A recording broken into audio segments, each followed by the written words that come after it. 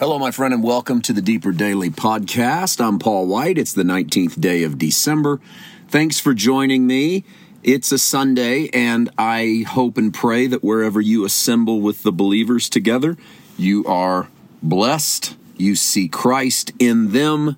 You see them as a reflection of Jesus, and that you are at peace in this journey, even if the world around you is not at peace. We have our monthly gathering with our friends in Flowery Branch, Georgia. We have some who drive in from other places to be with us from time to time. It's always a fun afternoon. We'll begin at 4 o'clock this afternoon with our monthly meeting. We are not in a series, and so it's exciting to me to just get to share a word that's fresh on my heart. And of course, we will record that, air it for you. But if you're ever in the North Georgia area, reach out to us. We would love to meet you, and we'd love to have you come sit in on one of the little grace gatherings that we do. We also partake at the Lord's table, share the covenant meal, and just have a spectacular time with one another in the presence of the Lord. Today, I want to turn into the 17th chapter of Genesis. There's really one moment in that first verse that I want to bring out today with a couple of thoughts that I think take us in a couple different directions. First of all, the scripture tells us at the beginning of Genesis 17 that Abraham was 99 years old when the Lord appeared to him. This is done. I want you to remember that there are no chapter breaks in the original. There's no chapter such and so 16, chapter 17, there's no verse 1, verse 2. It's just this long narrative. And if you take the chapter breaks away and just let the beginning of 17 flow right out of the end of 16, here's what you would notice is that Hagar bore Abram's son Ishmael when Abram was 86 years old. And then the next verse, what we call chapter 17, verse 1, and Abram was 99 when the Lord appeared to him. There is a deliberate 13-year gap between the end of the 16th chapter and the beginning of the 17th chapter. I say deliberate because they don't have to tell you how old Abram is in either of those verses.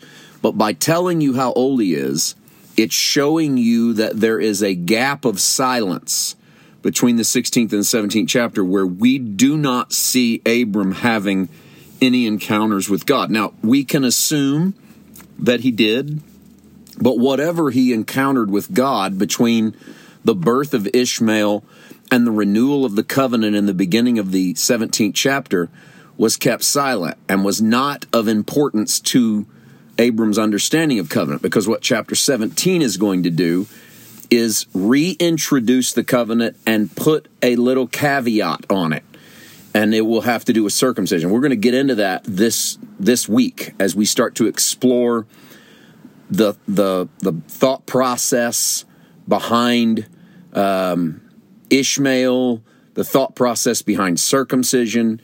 And as you can probably imagine, we're going to take a left turn into the Galatians again, because no one does a better job in the New Testament of expounding on the Hagar-Sarah relationship than does the Apostle Paul, and no one does a better job at teaching circumcision and what it meant under the Old Covenant and what it means under the New Covenant than does the Apostle Paul. So just as we did when we dealt with Abraham's seed from Galatians, and we dealt with Abraham's journey from Hebrews, we're going to deal with Hagar from Galatians, and we're going to deal with circumcision from Galatians. And it'll take us days to do that, but it'll be a worthwhile turn.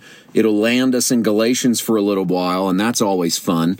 And so we'll make these connections. But the connection I want to make before we jump out, and we'll probably spend a couple more days here in Genesis before we jump out, but is the fact that there's a 13-year gap, and there's two things I think are worth talking about. Number one, you're in an Old Covenant environment where, according to Hebrews chapter 1, God in various times and in different manners, or sundry times and various manners, Old King James speech, Hebrews 1:1, spoken to us in time past through the prophets, hath now in these last days spoken unto us by his Son, which means that in the Old Testament, God spoke from time to time and through the voice of the prophets, which means God did not speak constantly, and he did not speak to everyone.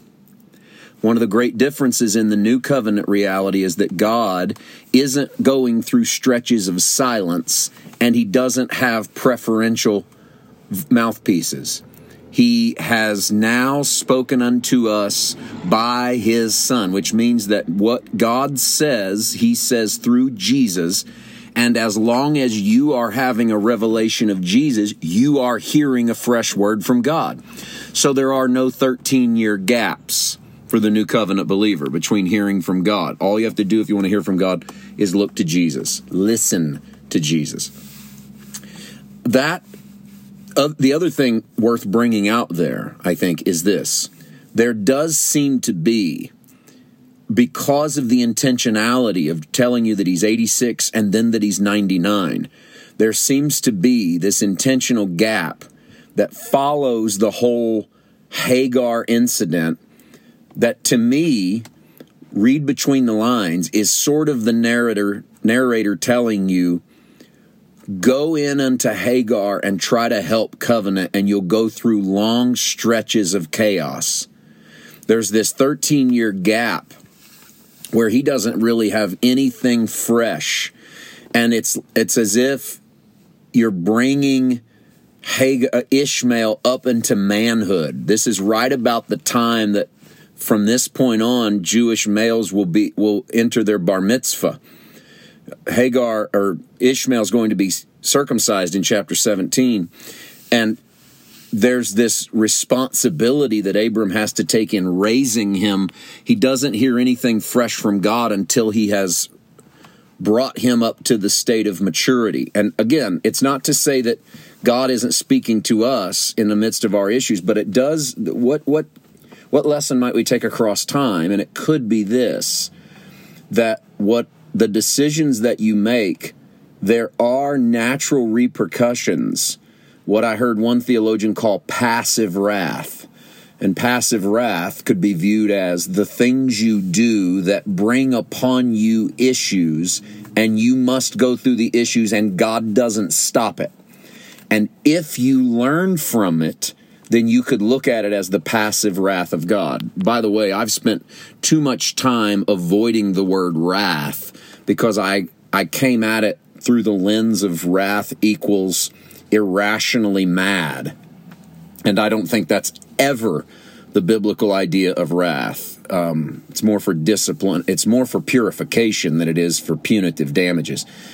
But think about that gap, the fact that you don't have that gap, that God is speaking to you through Jesus. But also, there might be issues in your life that you've encountered, things you've done, and you're still dealing with the consequences.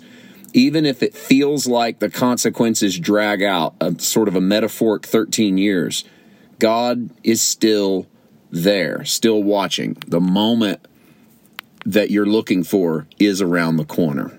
All right, we go a little deeper as we get into the week. I'll see you tomorrow. God bless.